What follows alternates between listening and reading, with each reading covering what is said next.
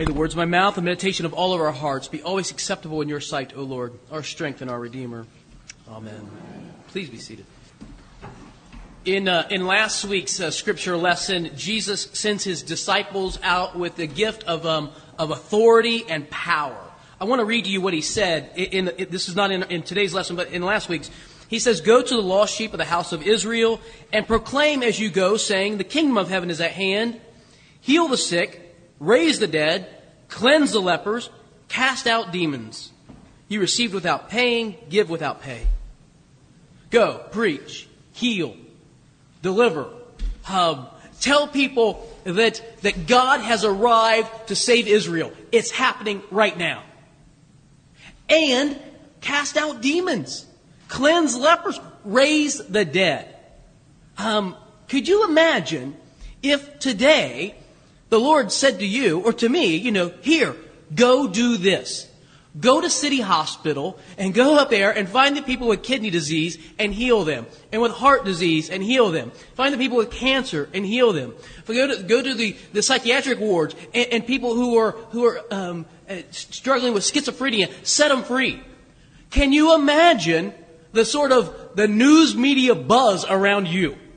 I mean, you're already pretty famous. You would be astronomically famous, wouldn't you? Everybody would want to be. There would be crowds that would want to get around you. This is what happened with Jesus, right? Everywhere he went, there's these crowds. Why were there crowds? Because he healed the sick, and he cast out demons, and raised the dead, and he fed people with just a few fish and a few loaves of bread. Our culture, I think, is obsessed with fame. We live in a world where fame is just almost the greatest commodity. We actually, in our culture, are literal idolaters of fame. There was a program on television, lasted almost a decade probably or more. American Idol. To me, we had an idolatry of fame. That even the sort of synonym that a person is a rock star, that they are super famous. People are famous in our culture for almost nothing. I mean, you could be famous just for being famous. I'm not really sure how that works, but, maybe your dad owns a string of hotels and you drink a lot at local bars and people see you and that makes you famous. How is that possible that people are famous for such silly things? We even have a few clergy people that are famous. Nuns, thinking Mother Teresa, the Pope, Billy Graham, people like that. It doesn't matter, I guess, in a lot of ways, for many people, though. Most of it's not religious. Most of it's irreligious. People are famous for taking their clothes off or cheating on their spouse. It doesn't matter why you're famous in our culture, just so long as you are. The PR people even have a phrase for this. They say, there's no such thing as bad publicity. It doesn't matter. As long as somebody's talking about you around the water cooler on Monday, that's really all that matters. And I got to wondering whether or not people were obsessed with fame in Jesus' world. In the first century, were they as equally obsessed with it? Maybe not equally, but I think human nature doesn't really change all that much. And I think that the idea of being famous probably appealed to Jesus' closest friends. They see all the crowds around him, crowds that come to see him, pushing in from every side. And he says to them, listen, I want you all to go do what I do. You have all the authority and power to go do this. Can you almost see the smile that spreads across their faces? Like, really? I get to go do what you do? And the crowds that are following you might be following me? I think it's a reasonable expectation. The disciples would have been more than a little bit excited about their promotion. All right, this is pretty good. You ever been in that phase where the boss comes and says, you know what? I've been watching you. I think you're ready for the next step. This is what's happening. This is a little bit of excitement, smiles breaking across the face. And I think that lasted for about 10 seconds. When Jesus began to give the job description, again, not in your text, listen to me. He says to them, beware of people. Beware of people. For they will deliver you up to courts, flog you in their synagogues. And you will be dragged before governors and kings for my sake. He goes on, brother will deliver brother over to death. and the father of his child, and children will rise up against their parents and put them to death, and you will be hated by all for my name's sake. And I think this is the point where they're like, whoa. I haven't exactly accepted that promotion yet. Let's talk about this. What's this put to death stuff? This is nonsense. Let's not go there. Everybody wants to be famous, but nobody wants to be infamous. Everybody wants to be famous, but nobody wants to be hated by everybody. Nobody wants to be Saddam Hussein or Adolf Hitler. People don't name their children Adolf anymore. That totally was gone, right? Nobody wants to be infamous. And in today's lesson, Jesus is continuing the same conversation. This is the same thing is going on. And here's how he begins. A disciple is not above his teacher, nor a servant above his master. It is enough for the disciple to be like his teacher and the servant like his master. And if they have called me, the master of the house, Beelzebul, that is, they've called me the devil himself, how much more will they malign the members of the household?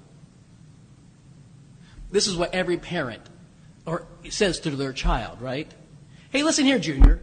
If I have to clean toilets, you have to clean toilets, right? If I have to mow the grass, you have to mow the grass, right? If I have to pay taxes, you better not complain when I take a French fry off your plate, because there's your taxes right there. That's what we do in my house. I'm like, pay your tax, take it away. Get used to it. I think what Jesus is doing is he's trying to manage expectations. Manage expectations of his friends. And there's no better way to manage expectations than to take away them, Most of the disappointments in life come from unrealistic expectations. When I got married, I thought I got breakfast in bed every day. And so did Abby. And we're both wrong, It doesn't happen. I thought by the time I turned 25, or at least 35, I'd be able to have a Maserati. And then I became a clergyman. That one went out the door, right? I have a reasonable expectation that I can put some Mugu Gai Pan in the refrigerator, and that by, the midnight snack time, it'll still be there. Don't try it in my house. It's gone. Jesus is trying to manage his friends' expectations. Here it is. There is a cost to discipleship. There is a cost to following him. And sometimes it's a very, very steep cost. Sometimes it's a big price to pay. And you know what happens when somebody gives you bad news? Fear sets in, doesn't it? Oh no, what are you saying? This sounds awful. I don't think I want this job at all. Jesus says to them, verse 26, so have no fear of them. Verse 28, do not fear those who can kill your body but cannot kill your soul. Why not fear the enemies of Christ? Because they only have limited power. A person who hates the name of Jesus so much that they would kill somebody only still has limited power. They can only kill the body. Don't fear those people, Jesus is telling them. Listen, are not 2 sparrows sold for a penny? I mean, they're not worth anything, right? And that not one of them will fall to the ground. The Lord knows you. He's paying attention. You are not out of his sight. And then a third time he says, verse 31, fear not therefore. You are more valuable than many sparrows. God knows his people. He knows the very numbers of hairs on your head. And for some of you, it's an easier job than others. But he still knows them, right? He knows what's going on in our lives. And he just never turns his back on his people. Sometimes following the Lord is easy.